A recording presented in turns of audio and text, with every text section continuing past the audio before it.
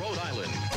This is your station, your music. The world famous WXIN. Providence, Rhode Island, USA.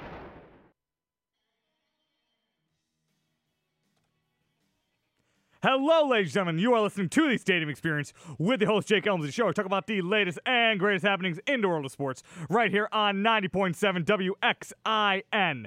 I'm alone here today, but at 4:30, as usual, it'll be time to do your Job with Job Gudrid of RealSports101.com, and we have a decent amount to talk about today. A lot of NBA stuff going on today. Kawhi Leonard, Marcus Smart, the MLB All-Star Game last night. I got some thoughts I want to give you guys on that. A few stray Patriots things going on. I want to touch on those if we get a chance. And if you want to talk about any of these things or anything else I'm missing that you want to hear me talk about, do not be afraid to call in at 401-456-9946 or at 401-456-8787. Or if you want to see my pretty face, go on Facebook, go to the official Stadium Experience Facebook page and watch the Mike King Memorial live stream. Drop a comment. Let me know what you want me to talk about once again. And we'll see if we can make it happen. Anyway, though, with all that out of the way, you are listening to the Stadium Experience with Jake Elmsley on 90.7 WXIN. And we're going to dive right in. And in what I thought and what is typically the slowest sports week of the year, really, the MLB All-Star break. NBA free agency is usually dead by now. NHL free agency is usually dead by now. Not a lot usually going on in the MLB trade deadline, but maybe something or another. But that's not a ton to hold us over. NFL training camps have not started, so there should be nothing going on in that sphere. So yeah, usually this week, maybe next week, but some training camps start. This is usually the dead zone for sports. And the World Cup kind of boosts that, but that's only once every 4 years. And even that, then there's not a whole lot to get from that. So, yeah, unless you're a big New England Revolution fan, which I don't think anybody thinks I am, or I don't think anybody's under the impression that I am. Not a lot going on usually. And I was considering just not doing the show today because, well, I didn't have anything to talk about besides All-Star Game reactions. But within the last, really since I woke up this morning, decent amount of stuff happening today, and interesting stuff. Stuff I want to talk about. So, aren't all of you in luck? So, the big news of the day, and the big news that started my day, the first thing I read this morning, I got a text from Jackson Reaper, friend of the show, saying the Raptors are so effing dumb. The Spurs have traded Kawhi Leonard to the Raptors alongside Danny Green for DeMar DeRozan, Jacob Poeltl, and a protected 20 in a lottery, and then some protected, we'll call it 2019 first-round pick.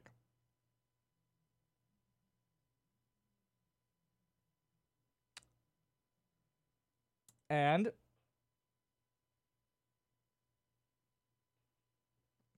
this at least, this does not bring an end to the odyssey of Kawhi Leonard, but this certainly turns a page to the next book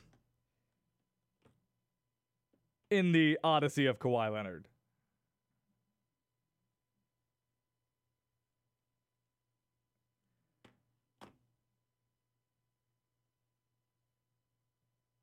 And there's a lot here. Because this is a trade with two All-Stars, for one thing. Two All-Star caliber players. Two All-NBA caliber players, really, depending on what you think about tomorrow. But two players who have made All-NBA teams just got swapped.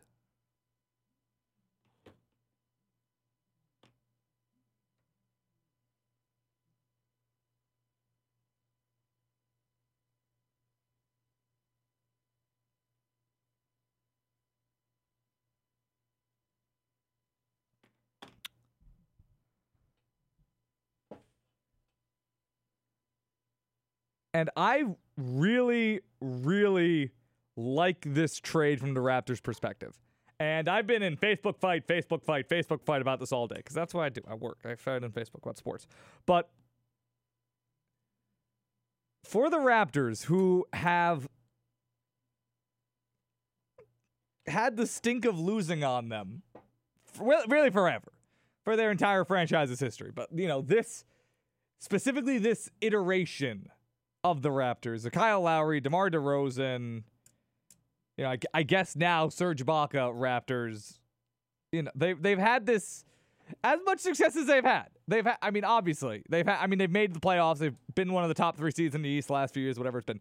Like, they've been more, like, I'm not saying, they're not the Kings. When I say scent of losing, though, they've been a team that can't get over the hump.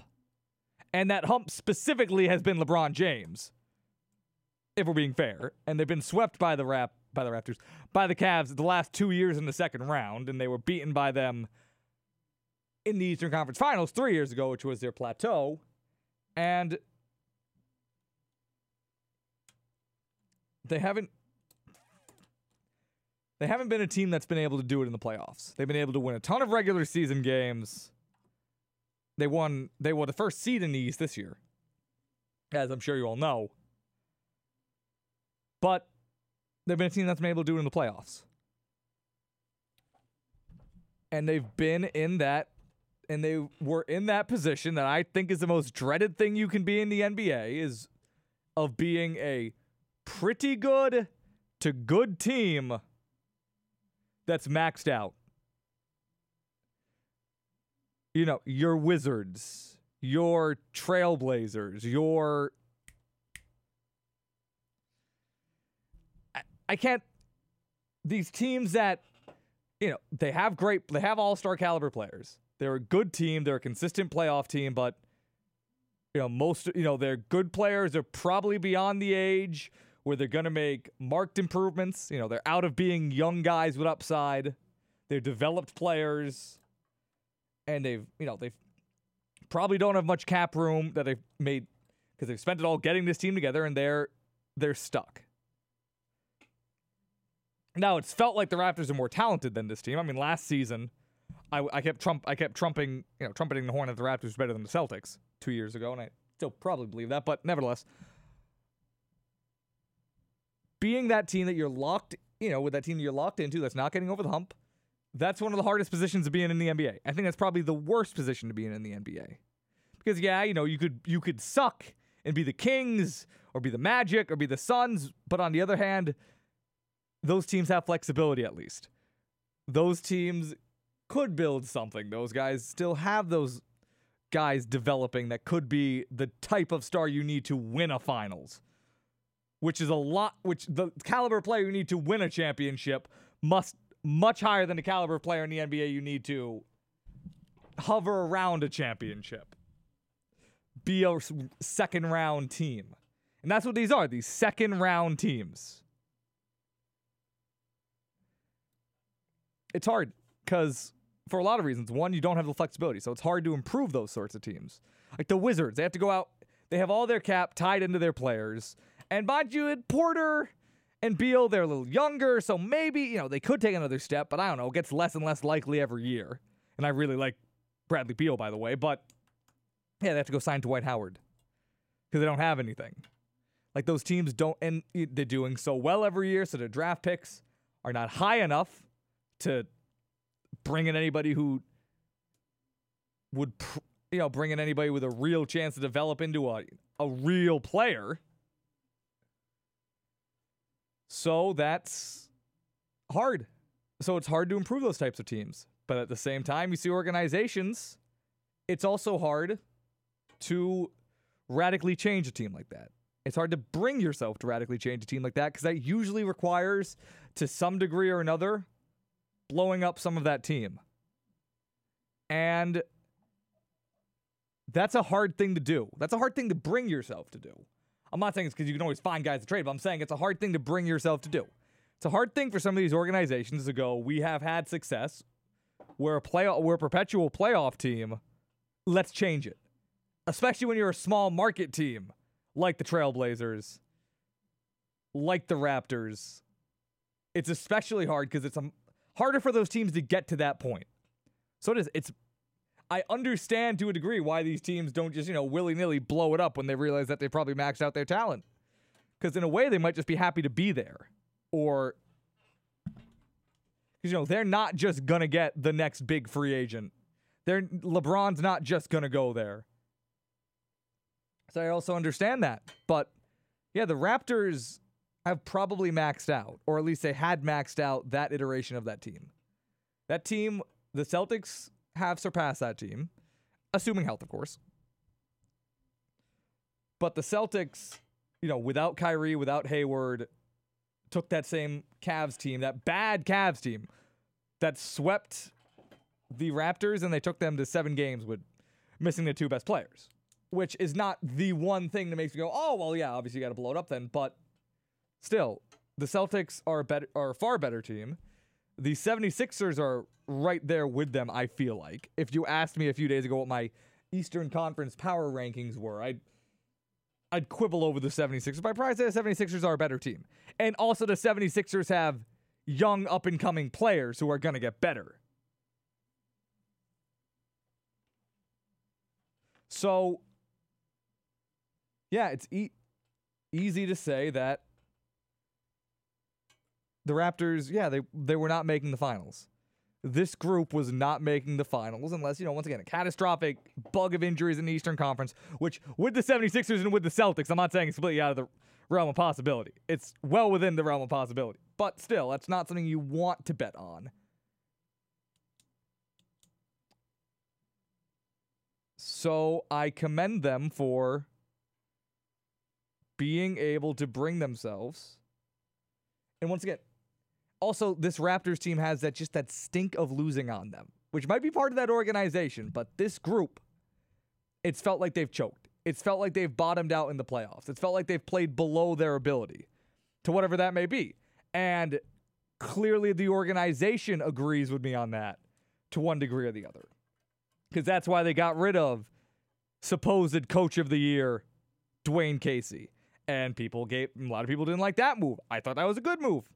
Because at the time I went, well, the Raptors aren't getting any better personnel-wise. Probably. Unless they do something radical. Which they have, but unless they do something radical. But, so maybe getting rid of the coach will, and bring in, some sort of culture change will be what maybe can get this team to the next level. Not being a champion, but at least maybe elevate this team. Because for all the credit Dwayne Casey's been getting, the culture, that team didn't win. And I went, oh, great, so they're going to bring in a new coach. And then they, in this great sweeping culture change, they then hired their head assistant to be the head coach, which I laughed at. Which I don't really think I ever got a chance to talk about, but I scoffed at that. I still scoff at that. Scoff. You want this culture change, so you fire the NBA coach of the year to then bring in your own coach. A guy from the inside. A guy who was underneath the guy you just fired. I'm like, okay, that's pointless. What are you doing? What are you doing at that point? That's not going to change a thing. It'll be the same system. It's going to be the same culture. Great. Great move, Raptors. But the Raptors have now done something radical. They've done something that could possibly change that culture in that team.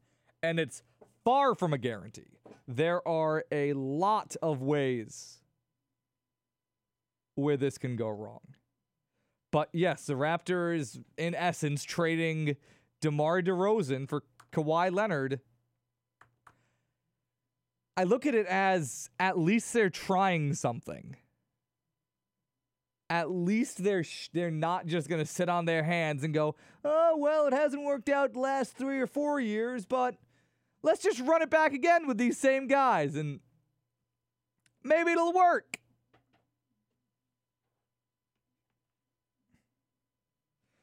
And maybe it'll work this time. No, they've looked at it and like, okay, we can't just sit on our hands. We have to do something bold. And yeah, they took probably their second best player, maybe their best player, in DeMar DeRozan, but I like Lowry more. I think most people would,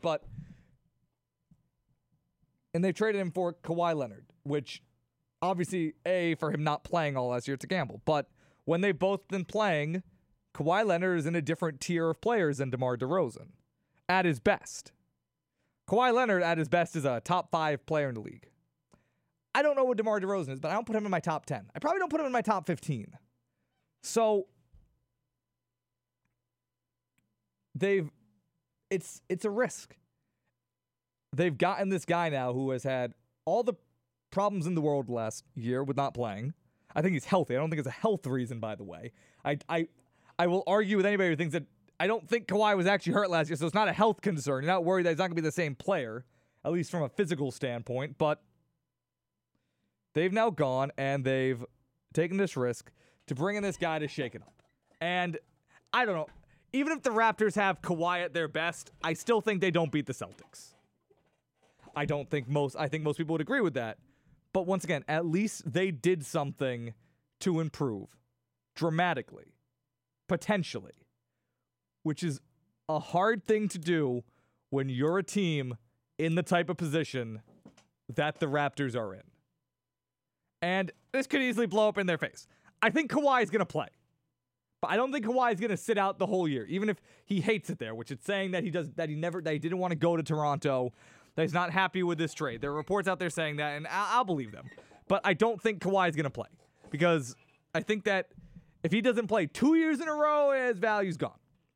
Then he's probably not getting that max contract he wants, et cetera, et cetera. So I think Kawhi will play. Do I think he'll resign? I don't know. Right now, I don't think he'd resign, but Sam Presti with the Thunder took the risk to trade for Paul George. When everybody and their mother, including me, went, well, why would you do that? He's going to the Lakers. What are you doing? But he took a risk, and they brought the player in. I don't know how it's going to work, but they were able to re-sign the player. But nobody thought they would. We can argue over whether or not that's a good idea for them, but they were able to get the all-star player in and keep him. And this isn't the same, because, Kawhi's been much more of a malcontent the last year. Kawhi's been more vocal about not wanting to go to Toronto than Paul George was about OKC. He at least paid them good lip service, which I thought it was just lip service most of the year, but in the end, he actually did wind up resigning there. So it's probably more genuine than I was giving it credit for, but still, they're taking this risk on the guy who's a one-year player. And frankly, I think it's a move for them, because people are saying, well, it's a big risk for them, and I don't really think it is that much of a risk for them. When you actually look at what they could potentially lose. They're saying, well, Kawhi leaves, and then they're an 8th seed, is something that Jackson Reaper said to me today. And yeah, probably. Yeah, you're probably right. They're probably an 8th seed. They probably have a hard time contending in the East if it's just Kyle Lowry. But in saying that, with DeMar DeRozan, they're 3 seed? What's that worth? Really, what is that worth? That's not worth a lot. Making the second round versus losing in the first, that's not worth much. At least in my book, that's not winning a championship. They're not blowing up a championship team. They're blowing up a team that's maxed out. So, and Kawhi at least gives them a chance to be a better team. In the short term, maybe the long term if he likes it there. At least they're giving themselves a chance to be better, instead of resting on their hands, waiting for these guys to age and never winning a damn thing. Because that core was never winning a thing. So, at least they're doing something to try and get better. And they're bringing in a guy who's won. They're at least bringing in a guy who doesn't have the stink of losing on him. They're bringing in a guy who, A, is a better player than DeMar DeRozan, at his best, and has actually won a Finals MVP.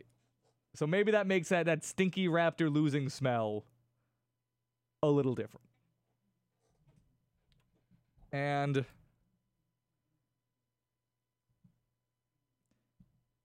yeah, I like this move for the Raptors. I think it's bold.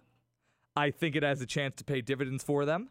And I think in the end, what the worst case scenario gives them, and by the way, they also, even if he leaves, they at least have a bunch of cap space now, which is a commodity. Maybe they can bring in another guy. I don't know if they can. I'm doubtful, but maybe. But they're giving up their comfy chance to be the third best team in the East every year for the next few years. That is what they're giving up. But what's that versus a chance to maybe make a finals? Maybe. They're still not better than the Celtics, but I don't know. Maybe. They're giving themselves a chance to maybe have the best player in the conference. Kawhi at his best is probably the best player in the East. Maybe you could argue that if Giannis takes another step, maybe he's the best player in the East. But as of now, Kawhi at his best would be the best player in the East. Be better than Kyrie. Be better than Embiid. He'd be the best singular player in the East. And sometimes that's what these series comes down to. So the Raptors are at least doing something that a lot of teams in their position can't do or are afraid to do. And they've given themselves a chance to be a better, more competitive team. And who knows? Maybe Kawhi falls in love with Toronto. Maybe he hangs out with Drake once, gets enamored, wants to re-sign with that team. Probably not. It's the Raptors. It won't work either way. But at least they're trying. So with that, we are going to take a quick break here. When we come back, it'll be time to do your Job with Job Gudrid of RealSports101.com. If you want to weigh in any of these things, do not be afraid to call in at 401-456-8787 or go on Facebook. Go to the official Stadium Experience Facebook page and watch the Mike Cain Memorial live stream of the show. Drop me a comment there. That's another great way to watch. And with that, I'll see you after these messages. Plant a tree for your tomorrow. Do you know which tree Andy Jackson rested under on his way to the Battle of New Orleans? Which tree Abraham Lincoln used to cross a river? And what tree William Penn used as a landmark for his map? Taste the breeze, it's life inside you. Make a promise to the earth. There's an easy way to find out. Go to the National Arbor Day Foundation's website, arborday.org, for whatever you need to know about trees. At arborday.org, you'll find out what trees are right for planting where you live, and that the oak is the people's choice for America's national tree. It was a Sunnybrook oak, which Andy Jackson rested under on his way to the Battle of New Orleans. You'll have to go to arborday.org for the other answers. Plant a tree today for all the world to share. That's arborday.org.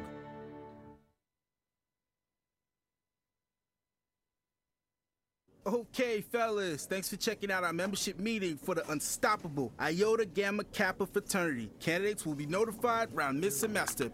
Peace, have a good day. Yo, can you believe that white boy showed up? Who, Justin? Yeah. I mean, he seems pretty cool. He's doing a lot of work in the community. He gets decent grades. Oh, yeah, I played ball with him the other day. Old boy got a mean crossover. Now, see, that's what I'm talking about. White people think that just because they can rap or hoop or something, they could be one of us. Now, what would happen if one of us went across campus and tried to join one of their fraternities? Tell you what, it'll be a cold day and you know where before I let a white boy into this frat. You feel me? Nah, Trey, I don't feel you. The first step in fighting racial prejudice is taking a stand. Imagine the power of one voice. Find your voice at freedomcenter.org. A message from the National Underground Railroad Freedom Center and the Ad Council. Hey parents, finding it hard to communicate with kids in today's world of ever-changing slang? Hi, son. Excuse me? Introducing the Communicizer. Just strap non-toxic Communicizer to your mouth and go from boring old man speak, Oh, I'm here if you want to talk. to 100% off the chain. Text me whenever, yo. It's that easy. Thanks to Communicizer, I'm relevant to my kids again. I mean, I'm fly, boo. And now when you buy Communicizer, you get the auto-tune attachment free. Sounds so hip-hop, your kids will want to talk to you for hours. I used to have to walk 3 miles uphill to school every morning, shorty. I love you, Dad. I love you too, son. Communicizer is not available in stores because it doesn't exist. But that's okay. You don't have to be perfect to be a perfect parent. Because kids in foster care don't need perfection. They need you. For more information on how you can adopt, go to adoptuskids.org. A public service announcement from the U.S. Department of Health and Human Services, Adopt Us Kids, and the Ad Council. Glass Company Smoke Shop and Vapor Lounge is Providence's premier smoke shop and vape supply store. Located at 10 Cedar Swamp Road, Smithfield, Rhode Island. Swing by when they open on November 2nd. Glass Company Smoke Shop. Best smoking supplies in all of RI.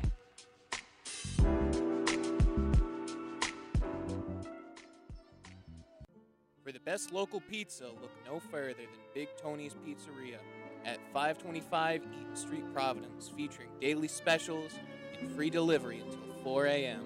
Get a whole pie or just a slice at the home of the gangster rap.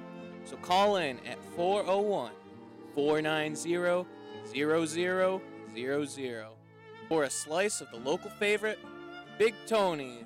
Often imitated, never duplicated.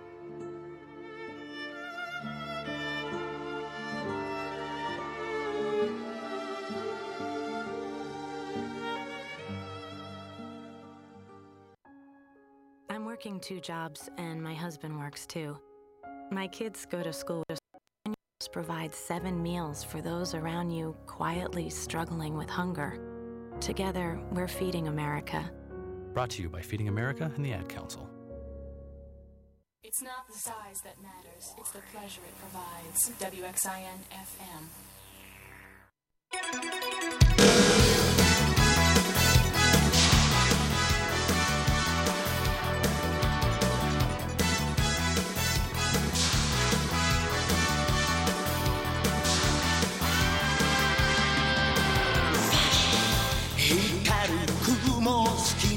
Fly away 体中に広がるパノラマ顔を蹴られた地球が起こって火山を爆発させる溶けた氷の中に恐竜がいたら玉乗りしこみたいね 90.7 WXIN Stadium Experience. Jake Elmsley here. We were just talking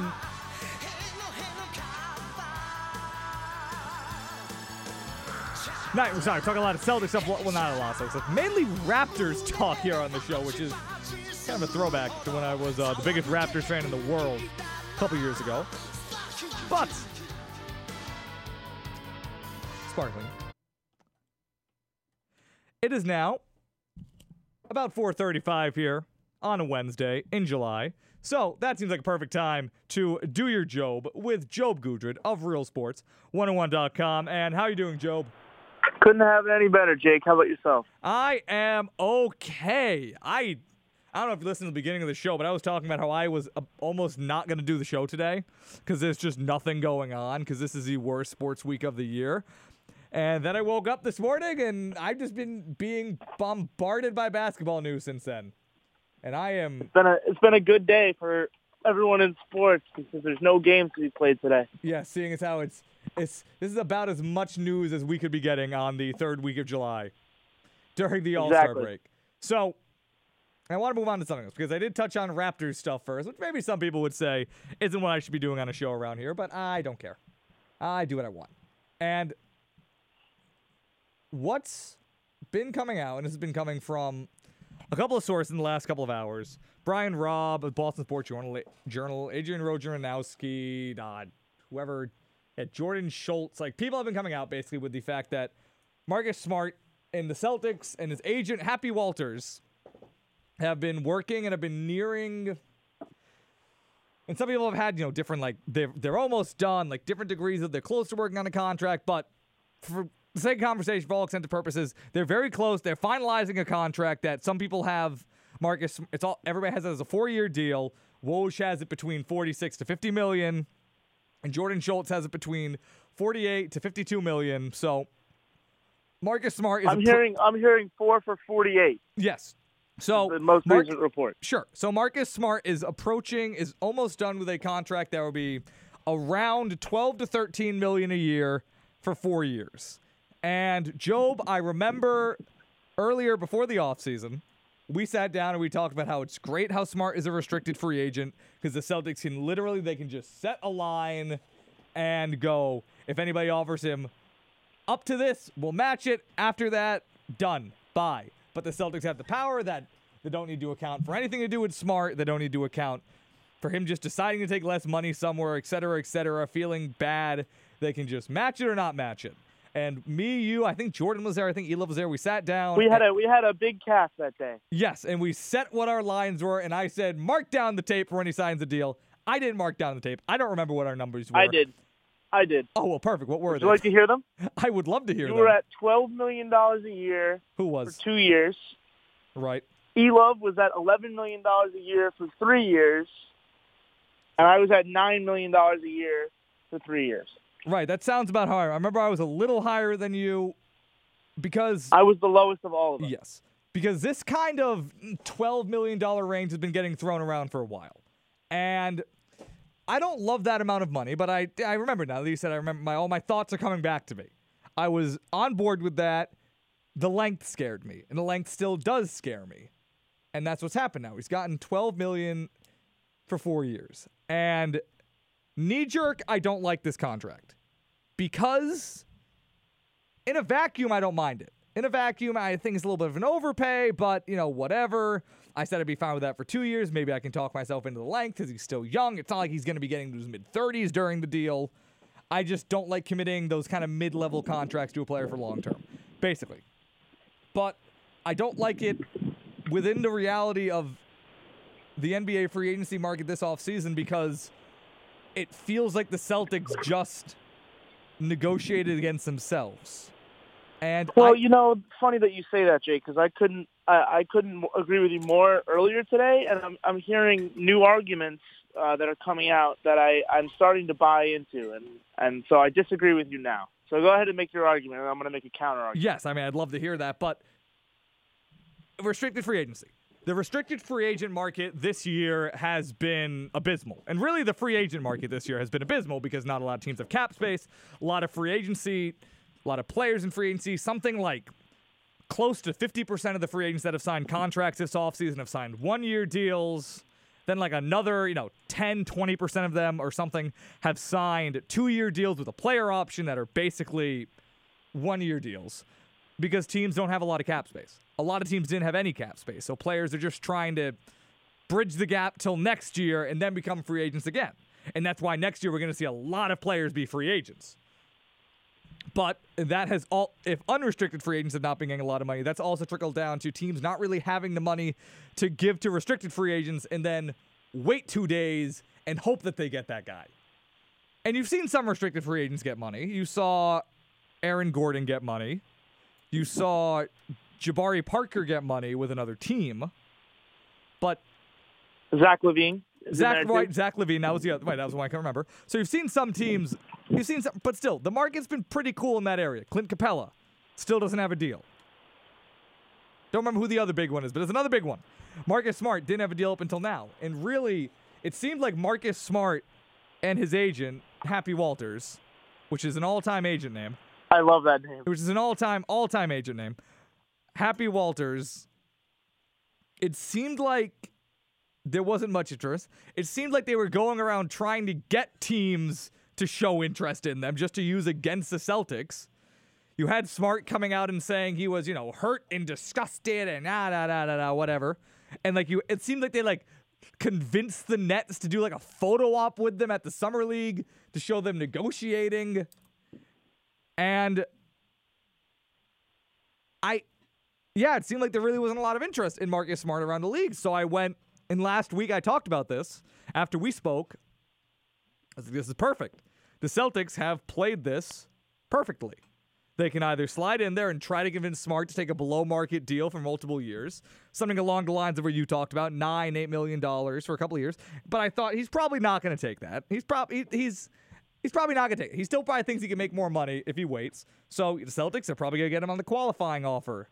That's $6 million for 1 year, and I loved it. I was on board with that. I thought that was great. Then he hits free agency next year. Maybe they keep him. Maybe they don't. But they get him on the cheap for 1 more year.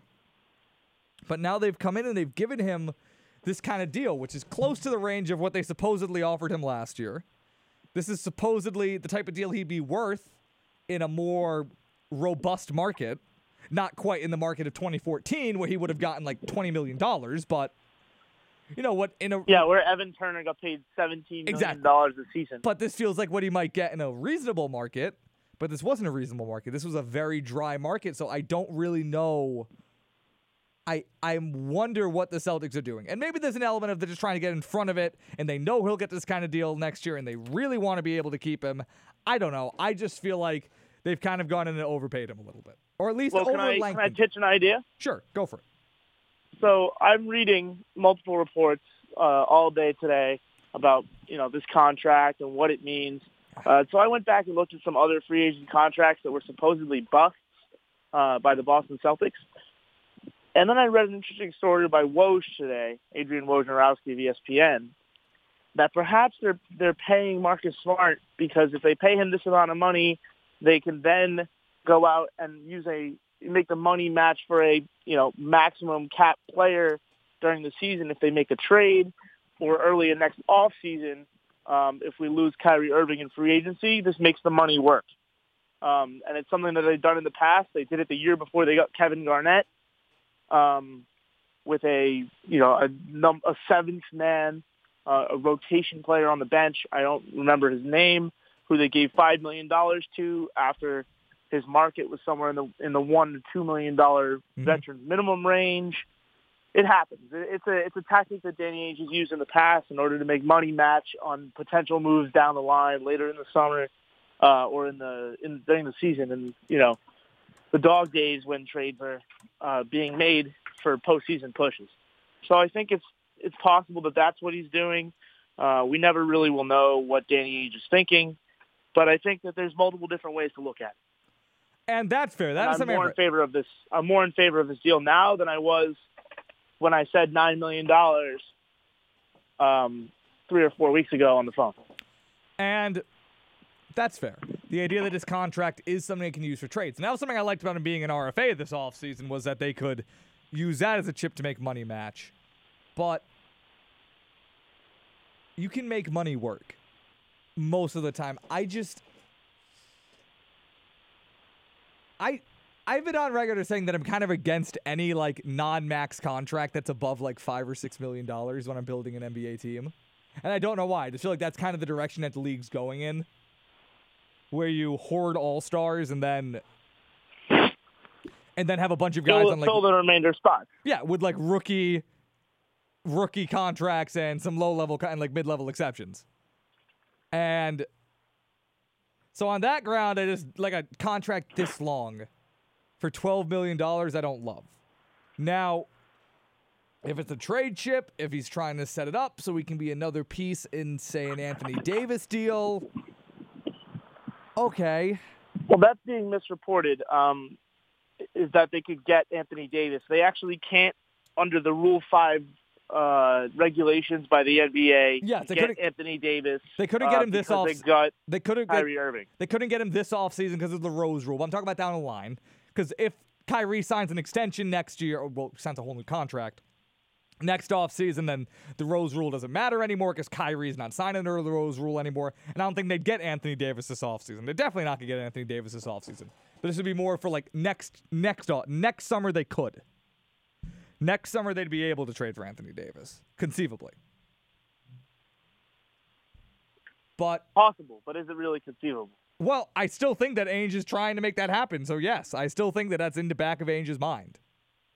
Trying to keep assets in tow to trade for Anthony Davis if he ever becomes available. I know that Anthony Davis is not on the, not something that we want to discuss today, so I'll let it go.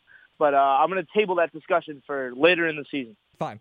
But I'm not livid about this contract. I'm not going to sit here and just piss and moan about it, but it feels like a little bit of an overpay. It feels, well, here's another thing I always kind of say. I'm okay with overpaying on a contract if you don't over-lengthen on a contract. I think over-lengthening a contract, that's what gets you. That's why I never will hate on a team for what they give out on a 1-year deal. Oh, I'm firmly in that camp as well. I'd rather give more money for short term than long money. Unless it's a guy you really want to lock up, obviously. Like if it's a guy, if it's Kyrie for 5 years, I love it. Tatum or a Mookie Betts, then I'll accept it. But typically I agree with you. Yeah, exactly. That's why I said 12 years, $2 billion. I'm happy with 12 years, $4 million. I don't know. I don't think Marcus Smart's going to be a worse player at 27, but God, every contract like this you hand out that hurts your flexibility a little bit, at least your cap flexibility. And then, you run the risk of see the Hornets. The Hornets are stuck in cap purgatory because of that.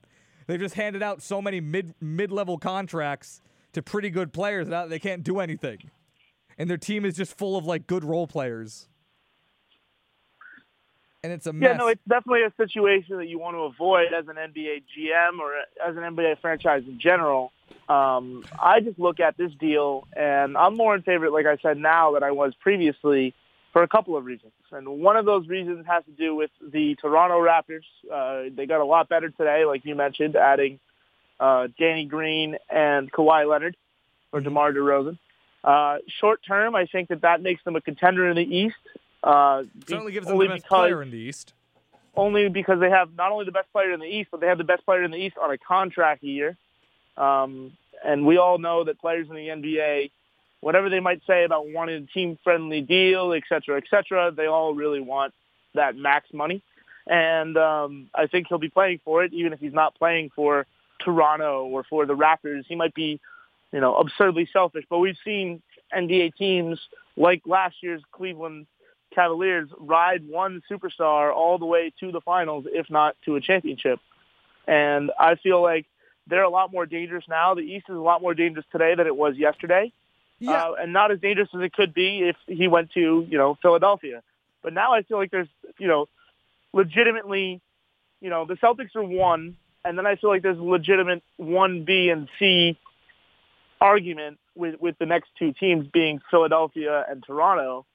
And I like having Marcus Smart's grit there as a defensive option against, whether it be a Saric from Philadelphia in a playoff matchup or whether it be a Kyle Lowry / Kawhi Leonard switch off with Marcus Smart. He bothers those offensive players like most defenders don't. Sure. And I feel like over a 7-game series, that could make a difference. Right, and I agree with you. I agree with the value of Marcus Smart as a player, but my problem with the contract comes from they would have had him either way this year. Either way. Yes. They would have had him at half the money this year. 6.1. Unless, suddenly the Kings came in out of nowhere, which they said, which I'm starting to be convinced Marcus Smart's camp just lied was going to happen. Because I've had people tell me that there was never any Kings interest at all. But I'm arguing what Marcus Smart's market value was this offseason. Just they overpaid. And right now, I don't see what their reason to overpay was. And you know what? If in the middle of the year they make some big trade and Marcus Smart is how they make the salaries match, oh well, I'm an idiot. And in my defense, I have stopped questioning Danny Ainge nearly as much as I did even a year ago, 2 years ago. Like I am embracing it fully now, but I don't know. I need more of a good reason than they might use a contract as a trade chip down the line. That's it. I just need something more to make me. Well, what about this, Kyrie leaving to the Knicks next summer? Is that not reason enough to want to keep, Marcus Smart as a second point guard? No. Turns to guard if we have to play without Kyrie Irving next summer. No, I don't think Marcus Smart is a point guard. Like I've always said that I barely consider Marcus Smart a point guard. Like I consider that like he's a point guard. Like Terry Rozier is a point guard. I see Terry Rozier as a shooting guard just as much as a point guard because of the way this NBA is trending. I mean, I wouldn't be surprised to see our offense unfortunately run through Marcus Smart. We can quibble over that. I don't think that's. I hope that's not the case. My God, I don't want Marcus Smart to be the ball handler of the future. My God, I hope that's not the case. I'd hope that's not the deal. I just, like I said, there's value in the player. The good player, he does things. And I was willing to pay him. I just seems like now, after seeing the market, it's like, okay, what are you doing, Ainge? Why you're only paying yourself, or you're coming in and you're outbidding yourself? And if it's a matter of they wanted to keep Marcus Smart happy because he was upset about the contracts he was getting, I don't like that either. My God. Like, I don't like that. Well, I don't know if I agree with that. I like keeping Marcus Smart happy. I like him on the defensive end. Well, I just think he's going to play hard. I think if you keep him in a contract year, though, you get him in another contract year. I don't think his play goes down. And this was a rough year for Marcus Smart value-wise. He must understand that, or at least I hope his agents explain that to him. He did a lot to hurt his value this year. But oh, well, I mean, like I said,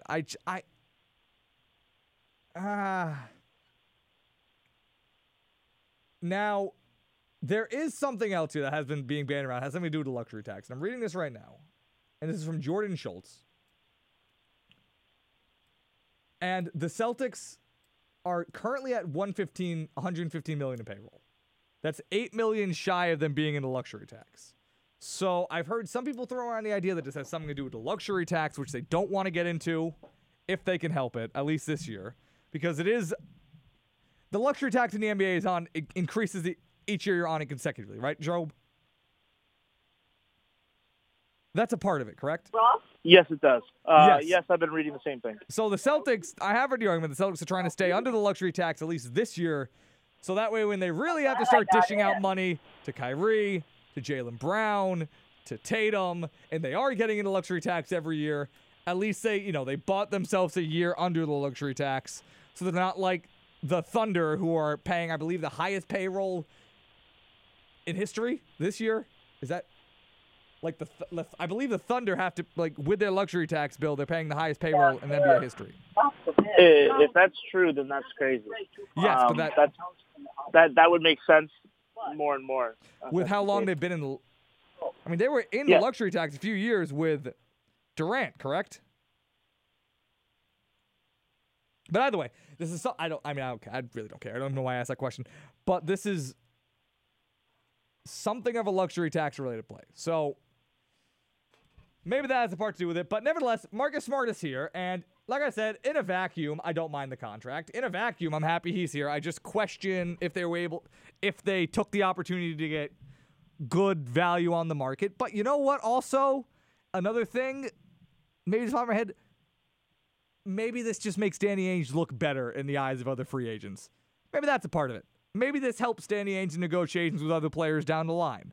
He can look at them and say, hey, listen, I'm not going to try to exploit the market to screw you guys whenever I can. All right? Terry Rozier, okay, Jaylen Brown, like other name a free agent out there. Danny Ainge, he didn't go and try to screw his guy over because the market was down. He didn't kick him when it was down. He still gave him what's a fair deal. So, I don't know. Maybe that's something. I wouldn't do that. But you know what? Maybe that's a part of it. Maybe it helps him get some more clout in negotiations. But nevertheless, I'm not upset that Smart is here. Hello? Job. All right. Job has gone off the building for a minute. But that was all I really want to say about Marcus Smart.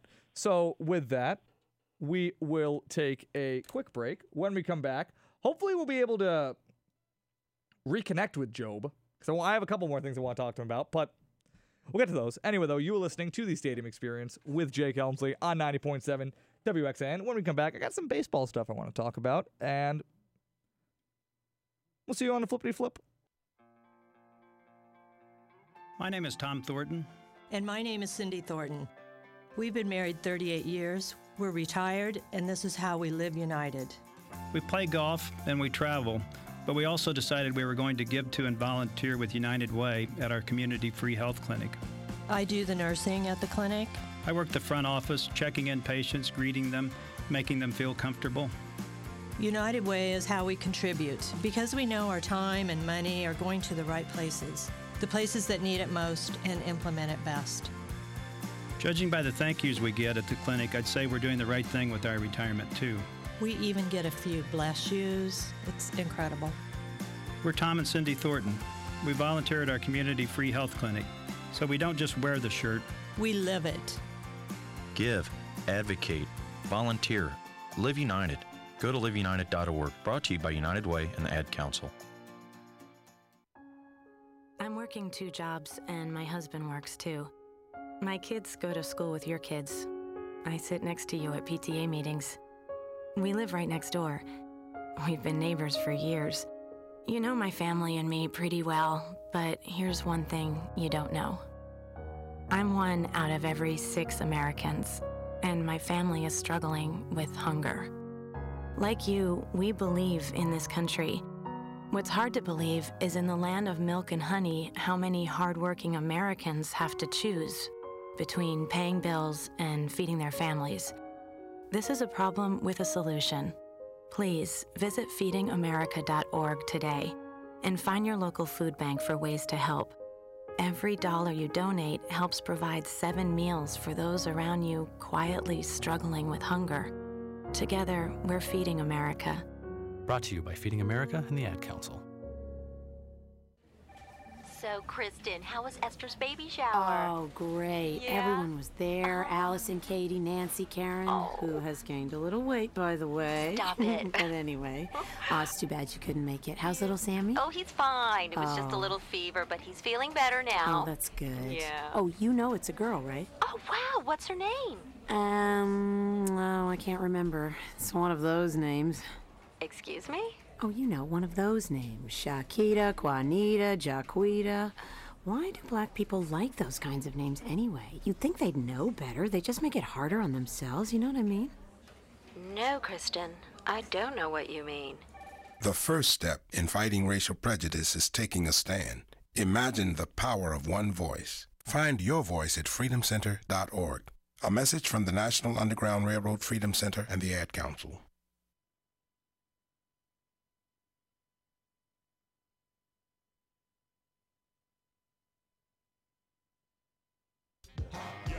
It's the verbal Herman monster, the word enhancer, sick of phony mobsters controlling the dance floor. I'm in the dark places, catch you when you start. Bored at Rick? Can't think of anything better to do? Join 90.7 WXIN.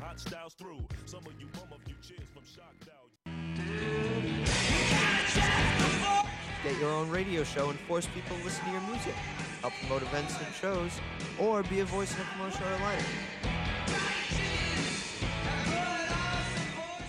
All tastes in music are welcome at our meeting every Wednesday at 1 o'clock at Horace Mann 186, or check us out at rickradio.org. Come play your music at your station.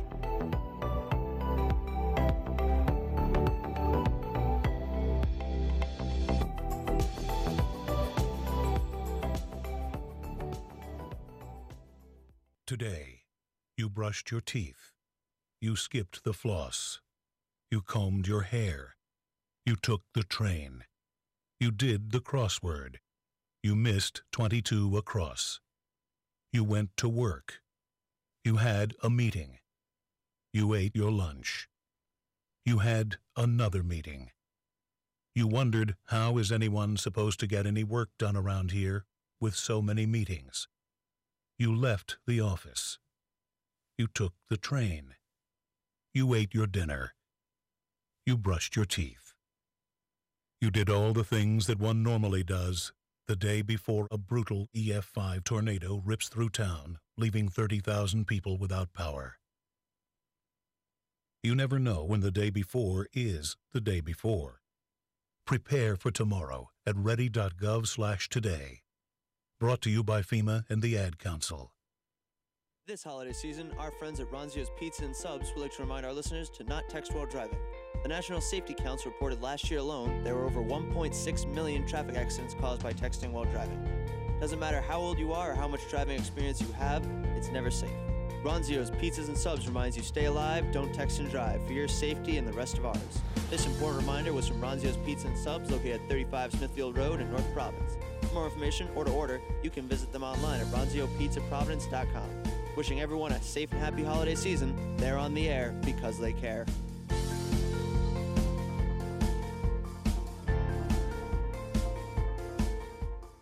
You will never find a more wretched hive of scum and villainy. This is 90.7 WXIN.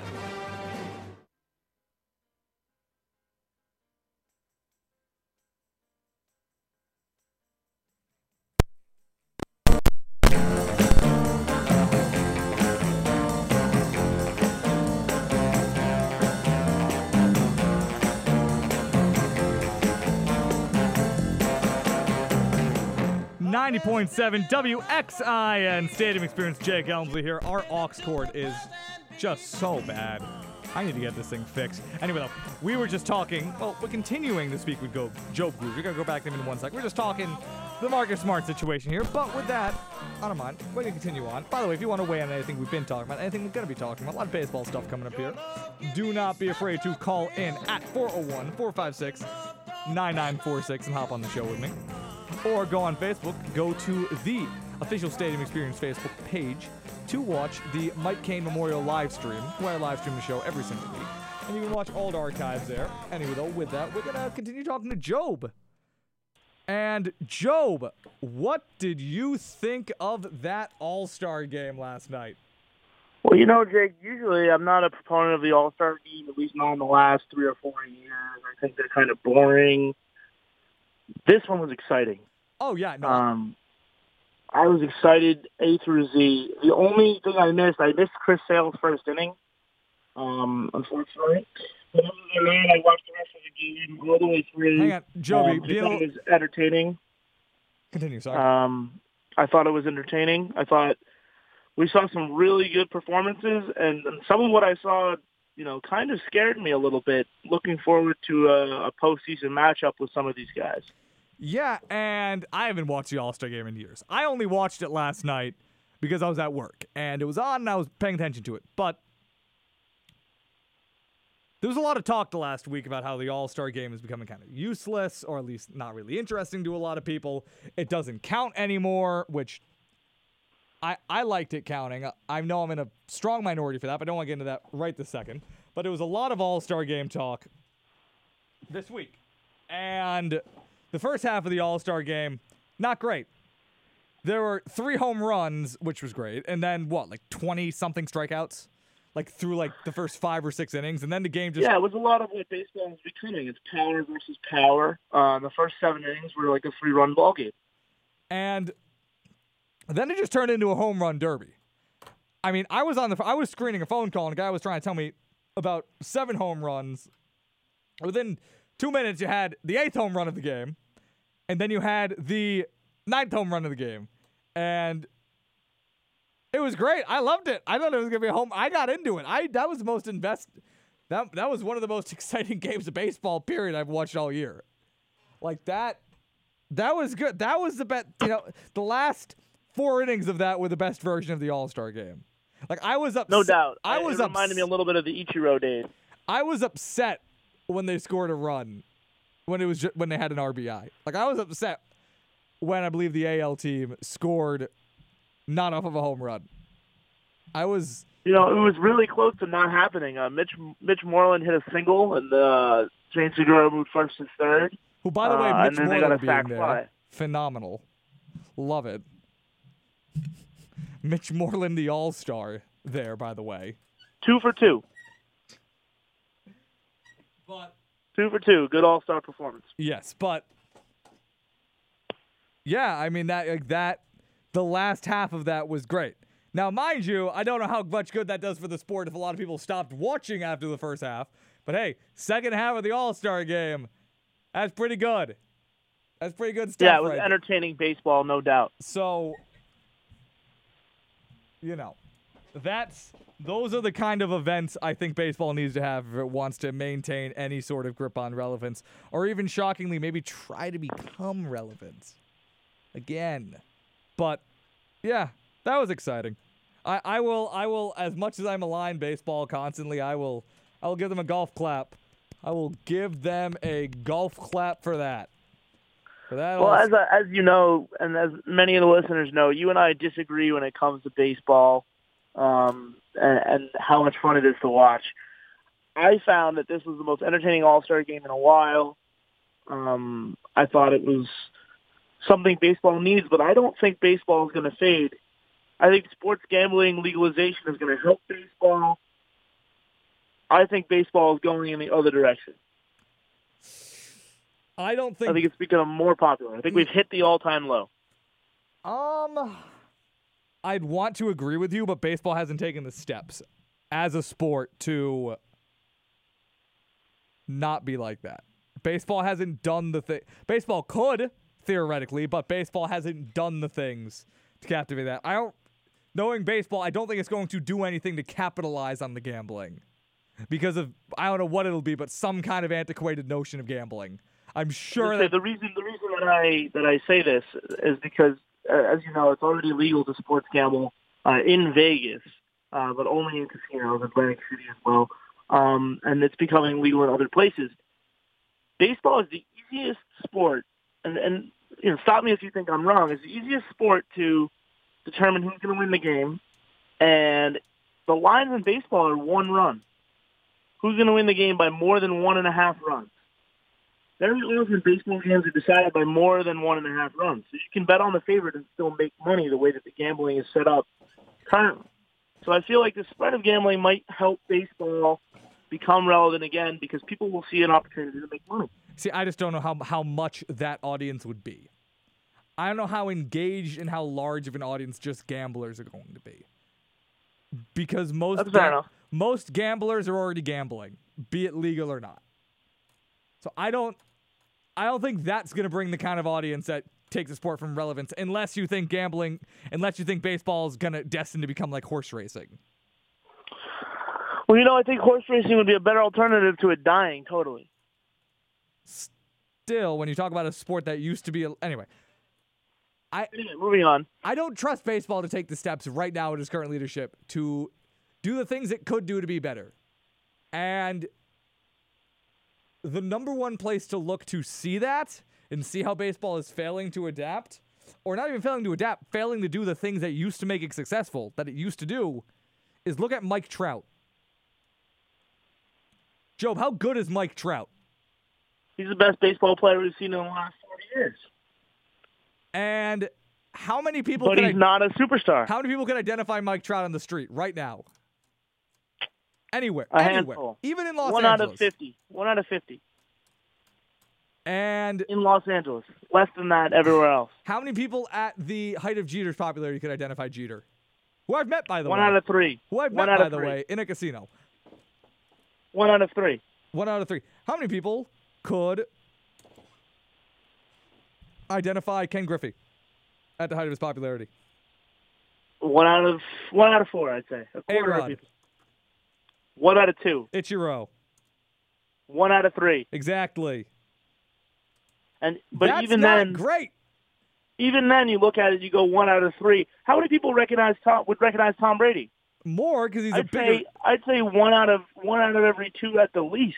Sure, because he's a bigger star and he's an international brand. But still, my point, if I'm just talking within the spectrum, if I'm just talking within the spectrum of what baseball itself is doing, compared to what it did 20 years ago, not even comparing it to the NBA, not even comparing it to the NFL, just comparing it to the MLB of 10, 20 years ago, it's not doing it. And some people try to bring up, baseball doesn't have as many good young stars as it used to. No. It does. Baseball probably has the same level of talent that it had 15, 20 years ago when it was at a much... Yeah, if you're going to tell me that, stars like Mookie Betts, Mike Trout aren't as good as, stars from when our parents were young, I think you're wrong. Or even when we were young. Like, that's what I'm talking about, Job. My God, you're talking about where baseball was 10 years ago. Oh, true. Especially here. I couldn't agree more. I mean, even in this market, I mean, you look at Mookie Betts and J.D. Martinez, sure, they're a lot of fun to watch, but if you wasn't an audience next to them, on the radio or in press conferences, you wouldn't be able to identify all the players on that team. If you lined up... If you listen to the 2004 Red Sox, you would know every single player's audio. Yeah, I know. So I'm saying if you lined up 3 players on the Red Sox, and if you gave me Benintendi, J.D. Martinez, and... I mean, I don't want to say Xander because there's an accent there, but I don't know, and Jackie Bradley, and said, here's audio of all of them. Jackie Bradley Jr. might have an accent. I don't know. Jackie Bradley is, probably the easiest one to identify. And even there, that's, like you said, like 10 years ago, we would know everybody on the 2004 Red Sox. We knew where Mark Bellhorn went to dinner. Mark Bellhorn struck out 200 times. It's a different world. I think Boston in particular is different, so we see it more so than others. We become a football town. Right, and you talk about Mike Trout not being anybody. Not being Mike Trout isn't famous. I feel like you could say Mike Trout isn't famous. And he's one of the best baseball players of the last 30, 40 years. And he's in Los Angeles as well. It's not like he's playing in a nothing market. He's playing in a big city with a lot of lights. I think Mike Trout has trouble getting in the clubs unless he calls ahead. I see that happening. I see Mike Trout going to clubs, not getting in and saying, no, I'm Mike Trout. And they're like, I don't know who that is. See, I don't know if that's really unless Mike Trout is calling ahead and saying he's coming. And then they're like, who are you? Who's Mike Trout? Oh, look me up. Oh, okay. You can I feel like it's more of a look me up than an instant recognition. But I still think that, baseball itself is not playing for this. This is individual stars. People are claiming that Mike Trout's ID is fake because they don't know who he is. They don't know what he looks like. Like, you're Mike. There's nothing you can do to blame Mike Trout. Can you blame Mike Trout for not wanting to be a bigger star? He's kind of dull. But anyway, Mike Trout gets his ID taken away. They look like, oh yeah, you're Mike Trout. Okay, this is funny. And then take his ID away. He has to go to the DMV and get a new license because he's not famous. Mike Trout doesn't. Anyway, so yeah, no, I don't know. But the All-Star game was fun. And, good on you, MLB. You're probably not going to capitalize on that momentum, but good All-Star game. I enjoyed it. The Home Run Derby was meh. The Home Run Derby was meh. You're right. I think the Home Run Derby has lost a lot of its luster because none of the hard-powered athletes want to play anymore. Now, mind you, did I want J.D. Martinez in it? No. But I would like other teams' good players to be in it. No, exactly. I feel like that's why I'm being a little hypocritical when I talk about how I dislike the Home Run Derby. But, yeah, I don't... Yeah, no, good job, MLB. And then now we get to resume this fun. And now, with all this excitement around the Red Sox, they get to come back next week, and we get a series against the Tigers. And then another series that does not matter. And then, following that, we get to watch the Orioles come to town. Or, excuse me, they get to go there. And then following that, baby, it heats up with the Twins. See, I'm going to be out on baseball again within, a week. A week and a half. I'm just going to be done with baseball again. I'm kind of, back on right now. I'm going to be done with baseball in, a week and a half. So, all right, let's see. Oh, boy, 8-3 win over the Tigers. Yay. Oh, what are you saying? See, this is where you and I have our differences. What are you saying? The Red Sox only have 3 starters? Yay. I'll still watch every game. I mean, I'll keep the up. Sports fan that I am. I can't say that I'm excited with the way that baseball is trending. This season, there are a lot of bad teams. I feel like we're becoming a lot more like the NBA than we have in years past. But I'm excited for the second half, starting August 2nd against the New York Yankees. So call me back on August 2nd, and that'll be the day that I'll be all decked out in my Manny Ramirez jersey from back in the day, and I'll be excited unfortunately, I don't think until then we're going to see a lot of meaningful baseball. I mean, there's a series here and a series there that are meaningful. The Phillies are entertaining to watch because they're a good team, and we don't see them that often. They have some good pitchers. One of them was in the All-Star game last night. I think they're young and up and coming. We forget that this team, this market, Philadelphia, it's a good sports city. We forget it because they've been in purgatory since 2010. But they went to back-to-back World Series in 2009 and 2010 and lost to the New York Yankees in one of those and won one. That city also missed out on Kawhi Leonard and Manny Machado within the span of a day. Yeah, no, they're definitely not, the up-and-coming city that's going to, be the next big sports city. On the other hand, Philly's doing okay this year. I can't sit here. But Philly's having a good year this year. I think that'll be an entertaining series. I think that's going to be the first litmus test that we have as to where this team can go without Eduardo Rodriguez potentially and without getting another arm, because I don't think we're going to get anyone at the deadline who means anything. We might get some smaller pieces. But I don't think that in this market we're going to see a lot of pieces move towards the Red Sox, unfortunately. I think what you see is what you get. And I'd like to see what this team can do against good talent. So that's the first series that's going to matter. But I think, these upcoming series can't be discounted. You need to win the games that you're supposed to win. Oh, I'll discount them. And I'd like to see where this team goes now that we have a little bit of adversity. We're facing some adversity in the fact that we lost Eduardo Rodriguez, who's been arguably our best pitcher. He's 10-2 or 10-4 with a 3.2 ERA, and he's been consistent. Now, and so I'm a little bit worried. I'm not going to lie. Now, another thing that's happening, and last night, and this will be the last thing we'll talk about, but last night it started coming out that there was that Machado to the Dodgers trade was basically done. Rosenthal reported it. Other guys reported it. Centered around, what's his face? Neil Diaz. One of their prospects. He's good, apparently. You said he's good. Other people say he's good. I'll believe he's good. But I actually went back and watched some tape of him last night. Well, that's after the All-Star game. Not that you can see much from single A ball or whatever the league is that he's in now currently. I believe he's in high A, or maybe he made it to double A at this point. Bless your heart. The kid can hit. From what I can tell. Bless your heart for doing that.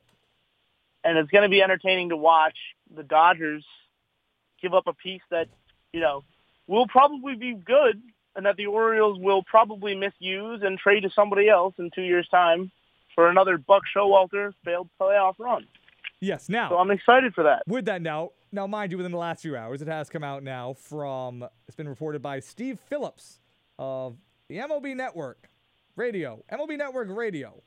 It's been picked up now by a lot of teams, by a lot of people, too. There's some kind of snag that is some kind of one of the prospects that the Dodgers are sending has some kind of issue on his medicals. So now there's a little bit of a snag. Now, mind you, I read that. I think it's probably still going through. Very rarely do I feel like medicals end up derailing these deals. Maybe the Dodgers throw something else in, but I feel like once the deal gets to this point, it ends unless the guy has a disease that inflames his knees after he exercises too much. Yeah, I don't think that's what this is. I think this is one last attempt to some people have an artery disease in both of his knees.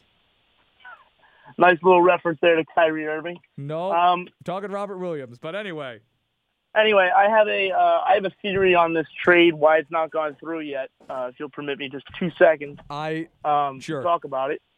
I think that this is a last-ditch effort by the Baltimore Orioles to get an outstanding, blow-you-away offer from whether it be the Dodgers or another team that desperately wants Manny Machado to get something done in the 12 o'clock hour.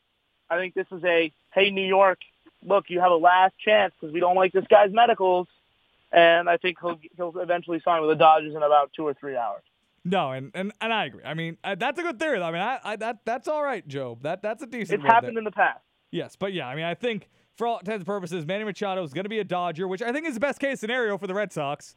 by a mile. No doubt in my mind that's the best case scenario, because if the Orioles are going to get a haul of prospects, they're not going to do anything with them this season or in the near future or in any time that they have an organization. It's not about the Dodgers becoming better, because it's not about the Orioles becoming better. It keeps the Yankees from getting better. And for 4 months. It helped for 4 months, but that's one playoff run. And until if that they gets get another ring, that's what matters. Until they get Manny Machado and Bryce Harper.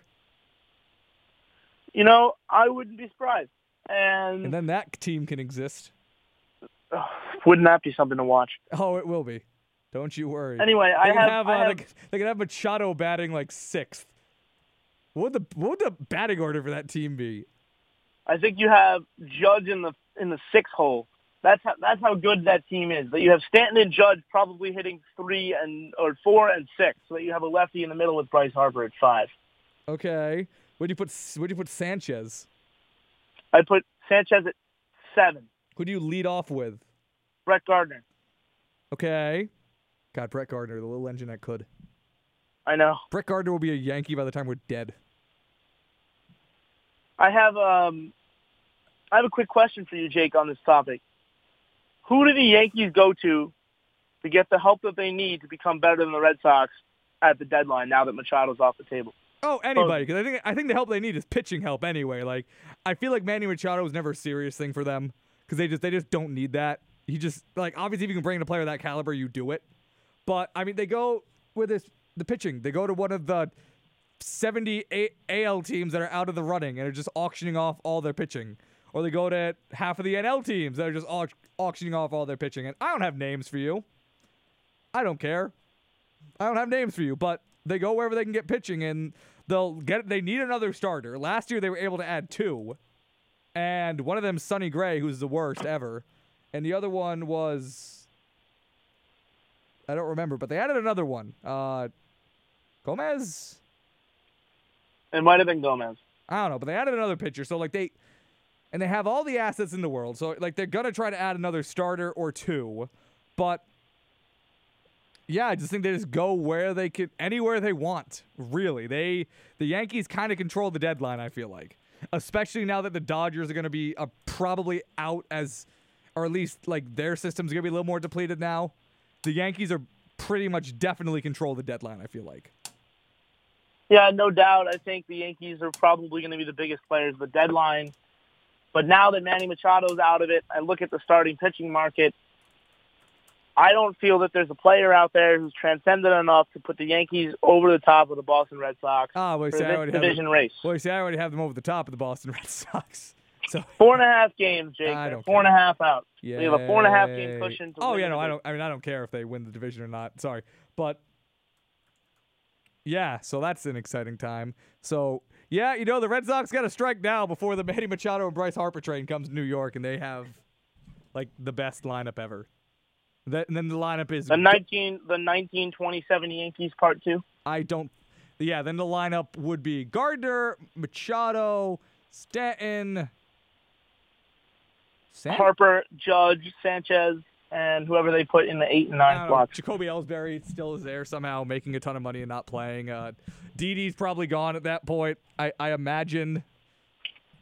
I imagine Didi Gregorius is gone, and you have Manny Machado playing shortstop. And then, it's Caleb because they have Hicks. They have. Well, I would say you probably don't have Hicks. You probably have 2 of these young stars that the Yankees have had,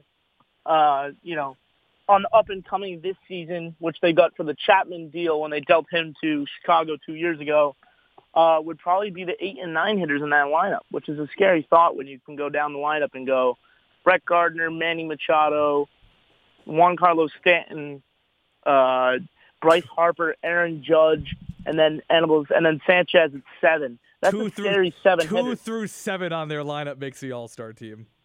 No, exactly. That's it'll be the Yankees versus the National League. So yeah, you know what? Let's see it happen. Let's make it happen. Print some money out, Steinberg. All right. Thank you, Job. We have been. Thank you, Jake. Have a good day. You too. So we were just doing your Job with Job Gudrid, as we do every week, or most weeks, when I feel like it. And with that, Oh, God, am I gonna skirt around talking about Gronk drama again? Oh, God, am I? I am. You have been listening to The Stadium Experience with Jake Elmsley on 90.7 WXIN. Thank you for listening. We'll be back next week, 4 to 6 p.m., right here, same time, same place. Have a happy and safe week, or don't. Do what you gotta do. And I'll see you. You've been listening to The Stadium Experience with Jake Elmsley, and have a wonderful third week of July.